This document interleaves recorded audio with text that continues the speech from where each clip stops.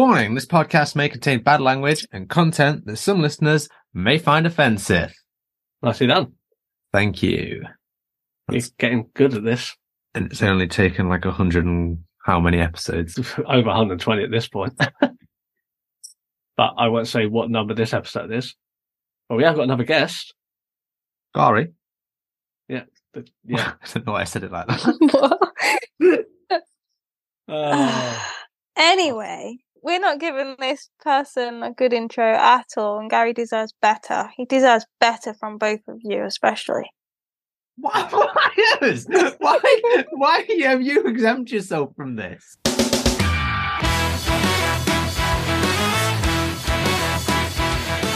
Welcome to Seesaw Podcast. With your hosts, T, Cleves, and Selena. Every week, bringing some much-needed balance and humour to brighten up what can sometimes be a dark, disabled world. Hello, everyone, and welcome back to Seesaw Podcast, your home of seesaws, slides, roundabouts, and other playground equipment. We are back with another fantastic guest today. I'm surprised we actually got him. He is perhaps the world's busiest man, and he is very lovely. So it was a pleasure to talk to Gary Turner. So I'm going to pretend that we haven't just done some wraparound episodes and ask you both how you are. I'm doing good. I'm really psyched for this episode. It was great speaking to Gary, actually. I was dead intrigued about his fighting career. Wouldn't want to mess with him. No, you really wouldn't. And Selena, another sports person. Yes. Love sport. Sport is the best. Everyone should do sport. And yeah, it was really great to hear Gary's story. And yeah, wise words. Wise man. And that being said, let's jump straight in to this episode with Gary the Smiler Turner. Hi, Gary. Hi, thank you very much for having me on. It's really good to be here.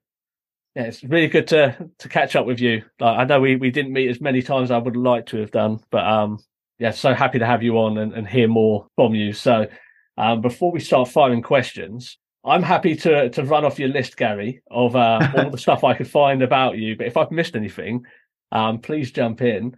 You're a 13-time world champion across 3 different disciplines of combat sports. You're a marathon runner, a mountain marathon runner, a hypnotherapist, an elite sports coach and personal trainer, a surveyor, an author. Randomly. Yeah, there's a random in there. That caught me out. An author, you have a book. And of course, a scholar currently working on your PhD. Have I covered everything? I'm sure there's a lot I haven't covered in there. Yeah, just about. But I was an ultra marathoner rather than a marathoner. When I retired from my sport, my kickboxing, Thai boxing, mixed martial arts and such like, I started running and thought I can just keep on running. And I thought, what's the easiest distances to run? And it turns out it's ultra marathons. They're much easier than marathons or half marathons or 10K. You don't worry about time. You just worry about finishing. It's just one foot in front of the other. And you actually get to enjoy it. You know, I'm not at my 8-minute mile time. You just want to get to the end. So it's actually really good fun. As a 100-meter sprinter, the thought of running anything beyond 100 meters, I just can't even grasp, never mind an ultra marathon. Unbelievable. I heard an interview with Carl Lewis, must have been the late 80s. And one of the fastest and best runners of all time. And he admitted that he'd never run further than a mile in his life. Yeah, I bet. Yeah. Of course, we could chat to you for hours on any one of your many talents, Gary. But of course, it wouldn't be right if we didn't speak about your fighting career. So, of course, 13-time world champion. I mean, that's a lot of titles. Yeah, I'm lucky that I'm actually really, really bad technically at combat sports, but I've got a competition mindset. So when I was doing my competing, I just got asked to do things. I started with judo in 76, started competing in 1978. I was British Schools judo team and I had a difficult transition to the adults. And then I found kickboxing at the same time. Then I got asked to do sport jiu-jitsu. Then I got asked to do shoot fighting. Then I was doing K1 kickboxing, then Thai boxing. Then mixed martial arts came along and I started fighting mixed martial arts at the end of the 90s.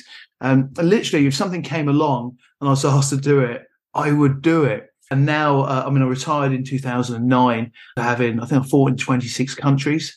I've had well over 1,000 competitive bouts. And then I missed my kickboxing classes. Of course, you attended a few times. Yeah. I missed that when lockdown came along. And actually, it's quite bad because my mental health suffered during lockdown. I missed my combat sport community, and although I wasn't competing, I missed seeing everyone down the gym and training with everyone. But now my love for combat sports is back, and I'm now pursuing another. I'm age 52. I've got an artificial hip, and now I'm pursuing my Brazilian Jiu-Jitsu career. So I'm 8 months in, got my blue belt now, and I've won my first 2 competitions. So I'm six bouts in, unbeaten, and I've only dropped 2 points. So I'm having a laugh. It's just getting out there and competing, having some fun again. Again, I suppose that's why your name is the Smiler in the combat area, because of course, like you said, I'm just having fun, having a laugh, but then just slightly dropping in that no one's actually beaten me.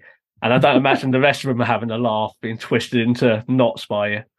Oh, it was really funny. So Ashley competed at the All Stars Europeans Brazilian Jiu-Jitsu Championship on Sunday at Crystal Palace.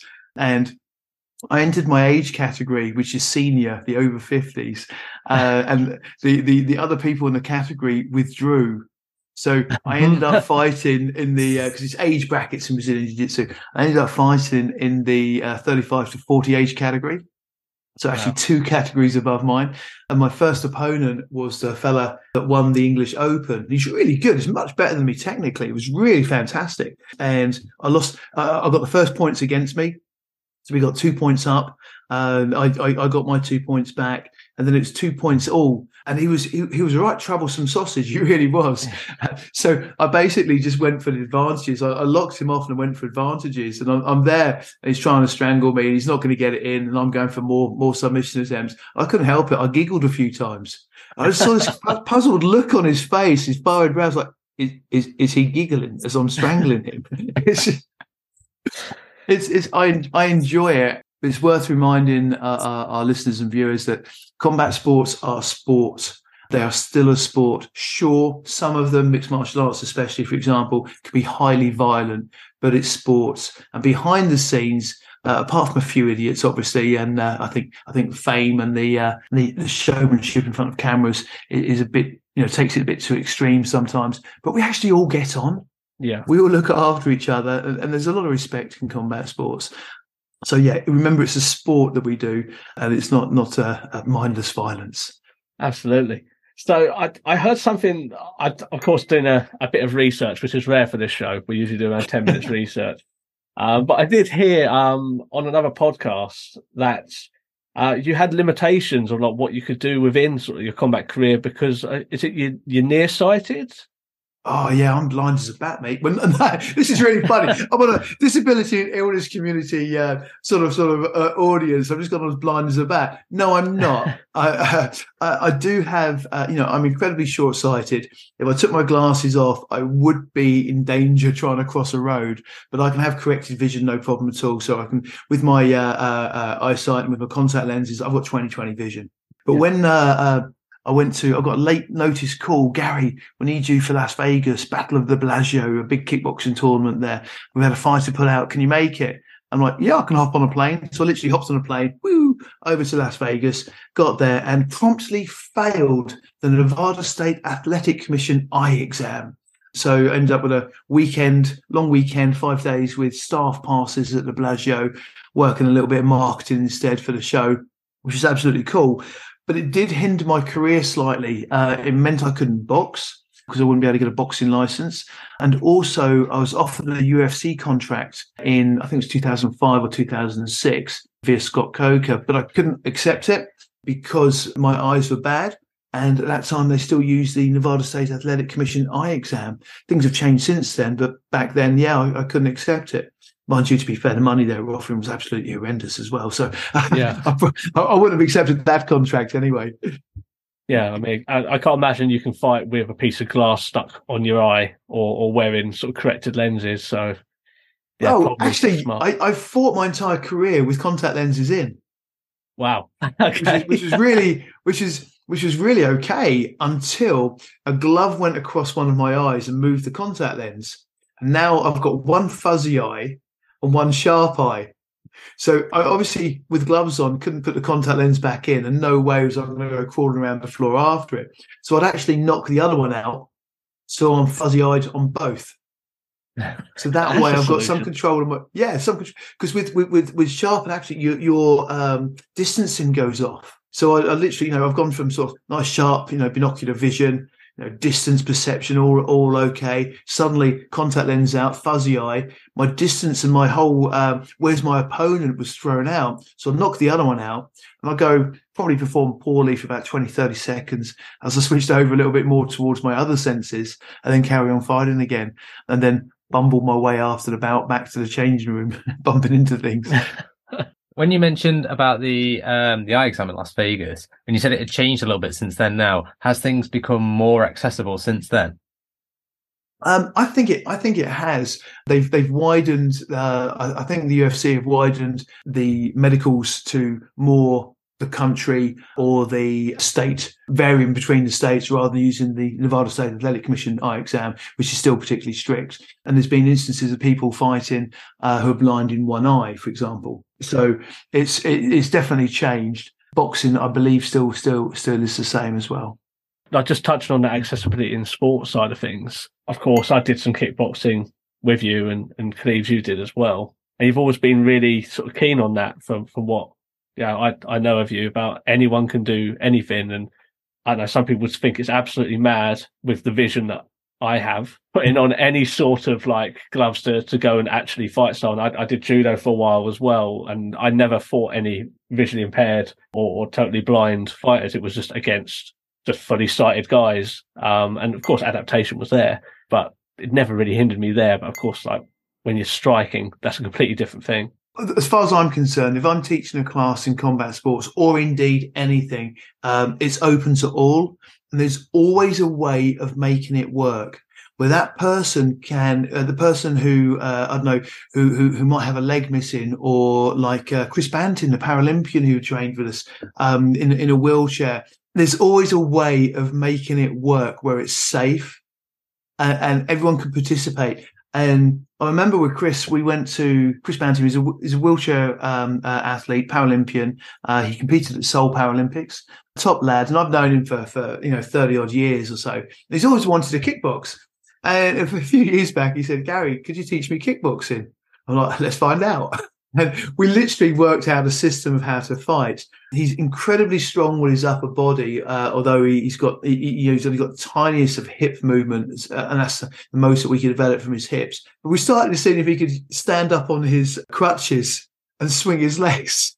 He could, but the only problem was he couldn't stop the swing. So we quickly had to adapt it. And then with his chair, he had to watch he didn't roll over backwards off the chair. So we had outriggers fitted to make sure that he was more stable in the chair. And we had a push-pull system.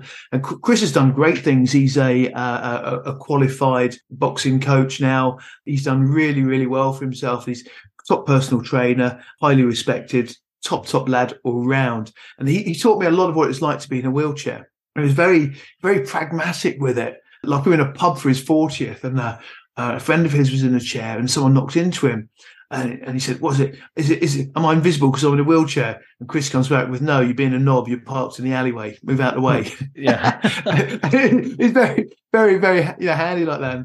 The lift broke at Virgin Active that he was at, and they said, "Oh, we'll carry you up." He said, "No, carry the wheelchair for us, but I'm walking up on my hands. If you drop me, I'll probably sue you." Yeah. He's like unstoppable. We were at a local authority meeting for accessibility in sport. Me and Chris went along, and they're trying to make the local authority sport more accessible for people. And they were saying things like, "Oh yeah, with badminton, perhaps we can do a disability session for people and such like." And I was a bit offended by that. So why do you need a separate session for people? So I said, yeah, of course, you couldn't really have someone in a wheelchair doing a kickboxing class as an active person with everybody else, could you? And they're like, "Oh, no, we can't have that. Obviously, we can do something separate." So I said, "Well, watch." And I took Chris on the pads. We showed him what we could do. And that I pointed out that he was a fully active member of the class. And they're all sitting back like, "Can this be done?" And I'm like, how can this not be done? No, absolutely. And are there more categories becoming available in sport for people with disabilities? Like, obviously, they have blind judo, but are there other categories within other combat sports now becoming more widely available, either in the Paralympics or just generally, really, within that you've seen maybe within sort of local towns for people to go and take part in? I'm seeing it within my community quite nicely, that with my friends and the people that I know, there's most definitely people are switching over to think the way that I am, which is like accessible for all. So the end result is, yeah, I am seeing it, and it's quite nice. It doesn't really matter what you've got, what your physical capabilities are. We're all, I've got an artificial hip. I'm doing Brazilian Jiu-Jitsu. When we go training, someone have an injury, we'll work around it, and it's no different. We just carry on working all the way through. Fantastic. So you mentioned injuries there. Yeah, obviously, as an athlete, I've had a lot of injuries over time, and it comes hand in hand with sport. There's not a sportsman on the planet who can say they've never had an injury. If they do, that they're lying. So, from your experience, and I imagine with combat sport, you probably have more injuries than other sports. What's the best way of dealing with that? What's your tips and advice? Yeah, my advice would be follow the experts to the letter.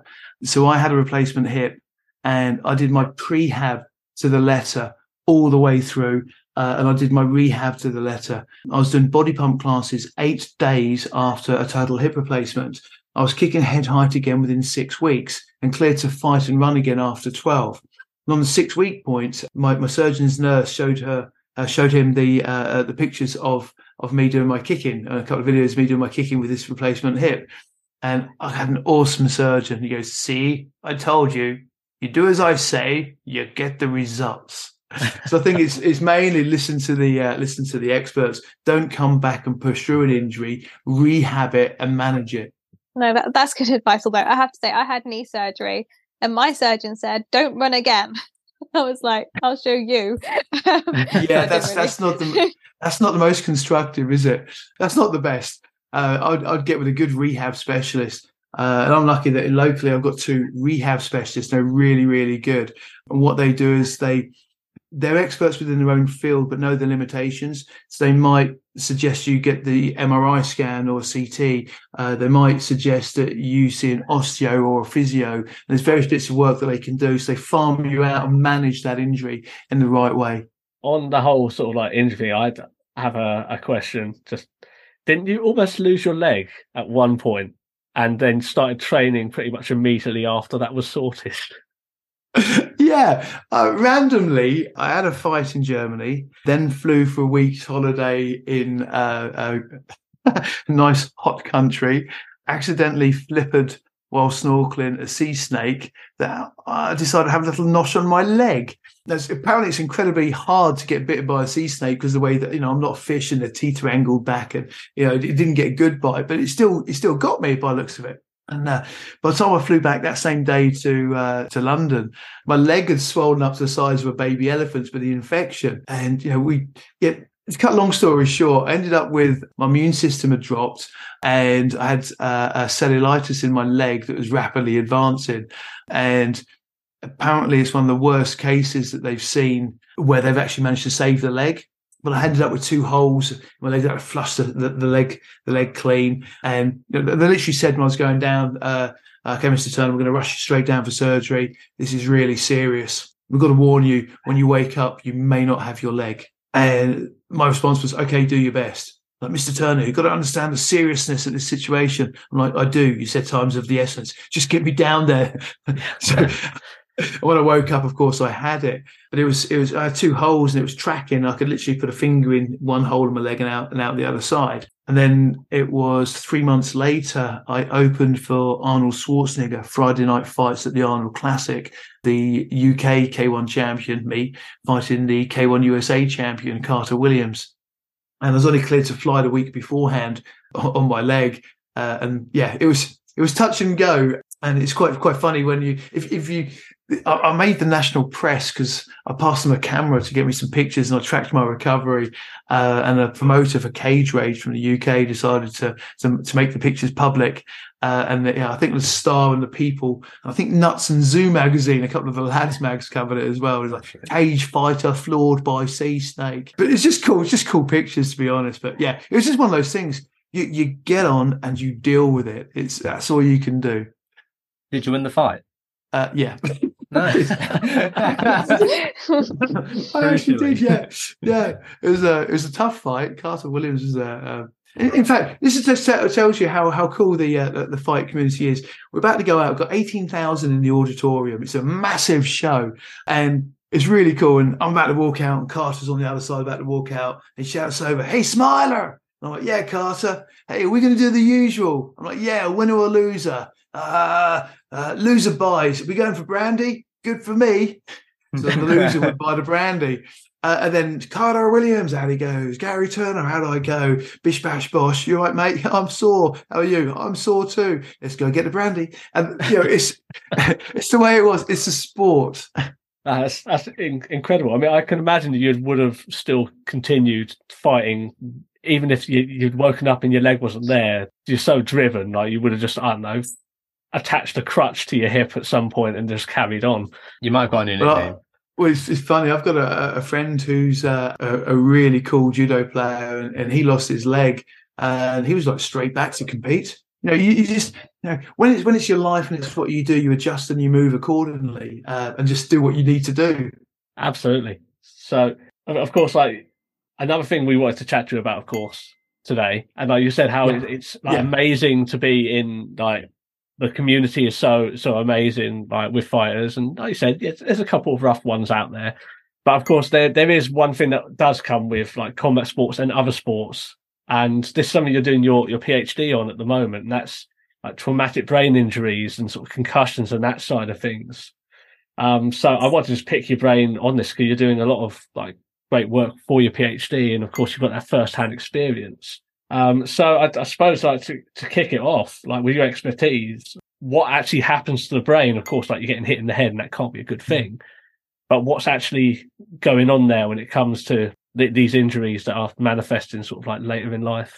Oh, so let's see if I can do a thesis chapter in 30 seconds. It's not going to make 30 seconds, but basically the brain cannot take the strain. When we get struck, the brain is incredibly soft. It's like this. It's like jelly. People think that you can hold a brain, but it's actually really hard to hold a brain. It like sinks through your fingers a little bit like a jellyfish. The ones that you can hold are generally already cured. So it's incredibly soft. When the brain gets hit when the skull gets hit on the outside, the brain moves. It moves plus or minus 1 millimeter in a linear direction. It rotates plus or minus 5 millimeter, and all the tiny connections in the brain, they perforate, they tear, connections are lost, and it happens at an incredibly low impact level. So all living organisms go through this continual process of damage, repair, repeat in an ever-losing battle until we pop our mortal coils. And in sport, when we are having repetitive head impacts, we're not doing ourselves any favors because we're accelerating that decay that's taking place. Give you an idea of the impact level of it. If you head a football 6 times, that's enough to lower your cognitive ability, your memory, and your corticomotor control, the control that you've got on your body. That's just 6 headers of a football. It's been recorded from fast cuts and turns on a football field or even spot kicks.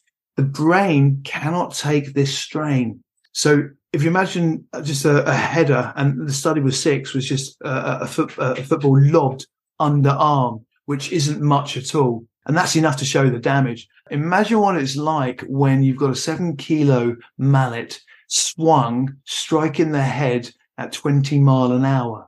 Yeah, that's what a boxing punch can do. That's an incredible amount of force. Yeah, but what makes it worse is if you throw a round kick, that could be 2 to 2.5 times more, which is quite shocking. Yeah, it's the same kind of level of impacts as 2 cars colliding at 20 miles an hour. 2 American footballers wearing their helmets, charging full pelt into each other and colliding. The brain cannot take the strain. And basically the brain can't take the strain. Every impact hurts. Every impact harms. And it's also biomechanical force transfer. So the body can get impacts and the head can whip around. And that, again, shakes the brain on the inside. It doesn't bounce off the skull. It bounces off the soft tissues, the meninges on the inside of the skull, and damage is caused. You can get brain bleeds when the neurons perforate or tear. The contents spill out into the brain, which needs clearing. In fact, every night when we sleep, there's almost like a cerebrospinal fluid housekeeping shower that takes place, flushing our brain, doing its best to clear the debris away. But what happens is the debris accumulates over time. And this is part of the reasons for the late onset diseases like Alzheimer's. It accumulates in crevices in the brain, which becomes chronic traumatic encephalopathy or encephalopathy, if you're the rest of the world, CTE, which is just one of the later onset neurodegenerative diseases associated with repetitive head impacts. Let's use that horrible word. I hate it. Concussion. Yeah. It's a meaningless word. Every time you hear concussion, what you're actually describing are the signs and symptoms. So the signs are visual things that we can observe, wobbly legs, balance, tonic posturing and such like. And symptoms are subjectively experienced, aversion to light and sound, confusion, dizziness, that kind of thing, headaches. So concussion is when the brain injury is so bad that you're able to visually observe someone with that brain injury, the change in their observable behavior, the signs, and they're creating symptoms, their own subjective experience of it. That's quite a serious brain injury. Sarislan et al. Is a Swedish study into twins, and it looked at thousands and thousands of pairs of twins over their lifespans. And the ones that had a single medically recorded concussion had worse health and life outcomes over a whole range of markers. And think what we're doing in sport. I've probably had thousands of concussions. I'm part of my research is I'm working out what makes me different. How come I'm still relatively coherent? If you've heard some of my jokes, you might not agree. But other people, they're getting the repetitive head impacts. It's coming on really, really early. To give you an idea, so the later on, so we've got straight away, every hit harms. It will lower your cognitive abilities, your memory, your ability to control your body. In the shorter term, it can lead to things like mood disorders and other behavioral effects like that. Lack of impulse control is one of the things which can lead to an increase in aggression. Bear in mind, aggression is nothing more than an increase in competitiveness. Aggression can be positive as well as negative. You can aggressively move towards your birthday cake to beat your best friend, to get your best slice with a corner extra ice in. That's an aggressive excitement. That's not a negative. Sports players can play aggressively. The football team played aggressively. There's an increase in competitiveness. But if you've got a low mood, you're more likely to have perhaps a different kind of aggressiveness. Yeah. But then later on, we have the earlier onset and more rapid development of the neurodegenerative diseases, various dementias, CTE, Alzheimer's, Parkinsonism, amyotrophic sclerosis, the good old ALS from the Ice Bucket Challenge. All of these are more likely to take place. But for sports, the key thing is, when are we likely to experience this? To describe this, John Batten, one of my PhD supervisors, he's pretty cool. He calls it proximity of risk. And I love that term. It's how soon are we likely to experience these? In football, it appears to be 10 to 15 years earlier than the rest of the general population. So in their 50s, these dementias are starting to become more apparent in the football players. With rugby, it's the late 30s, early 40s. People like Alex Popham, Steve Thompson, with rugby litigation that's taking place at the moment. They're really suffering the onset of the effects of the repetitive head impacts from the early noughties, the start of the professional game. Yet boxing, we really, in the combat sports, bear the brunt. In combat sports, we're looking at starting to experience them and notice them from the age of 18 onwards. And in general, it's 8 years of contact sport participation, and we can expect the start experiencing the negative side effects. It's quite shocking. And we are back. Perhaps the episode did not end on the happiest of endings with Gary. However, there is a part 2 coming up. So be sure to check this out next week, where Gary will talk more about the damage that head injuries can do, but the way you can prevent, stop, and help people out with people that are taking on combat sports. It's a very positive episode. And let's be fair, we can't shy away from the negative aspects of these sports. It might have been a downer to an end, but it is important to highlight these things because they do have a huge effect on people's lives. In summary, tune in next week because good things are a-coming. As I said, say goodbye, Selena. Bye. Thank you for listening to Seesaw Podcast. Your feedback and comments mean a lot to us, so if you'd like to get in touch, you can do so in the following ways. You can find us on Twitter at Seesaw Pod, Facebook, Instagram and YouTube at Seesaw Podcast. And you can also join us at seesawpodcast.com. Remember to like, rate, review and share with a friend.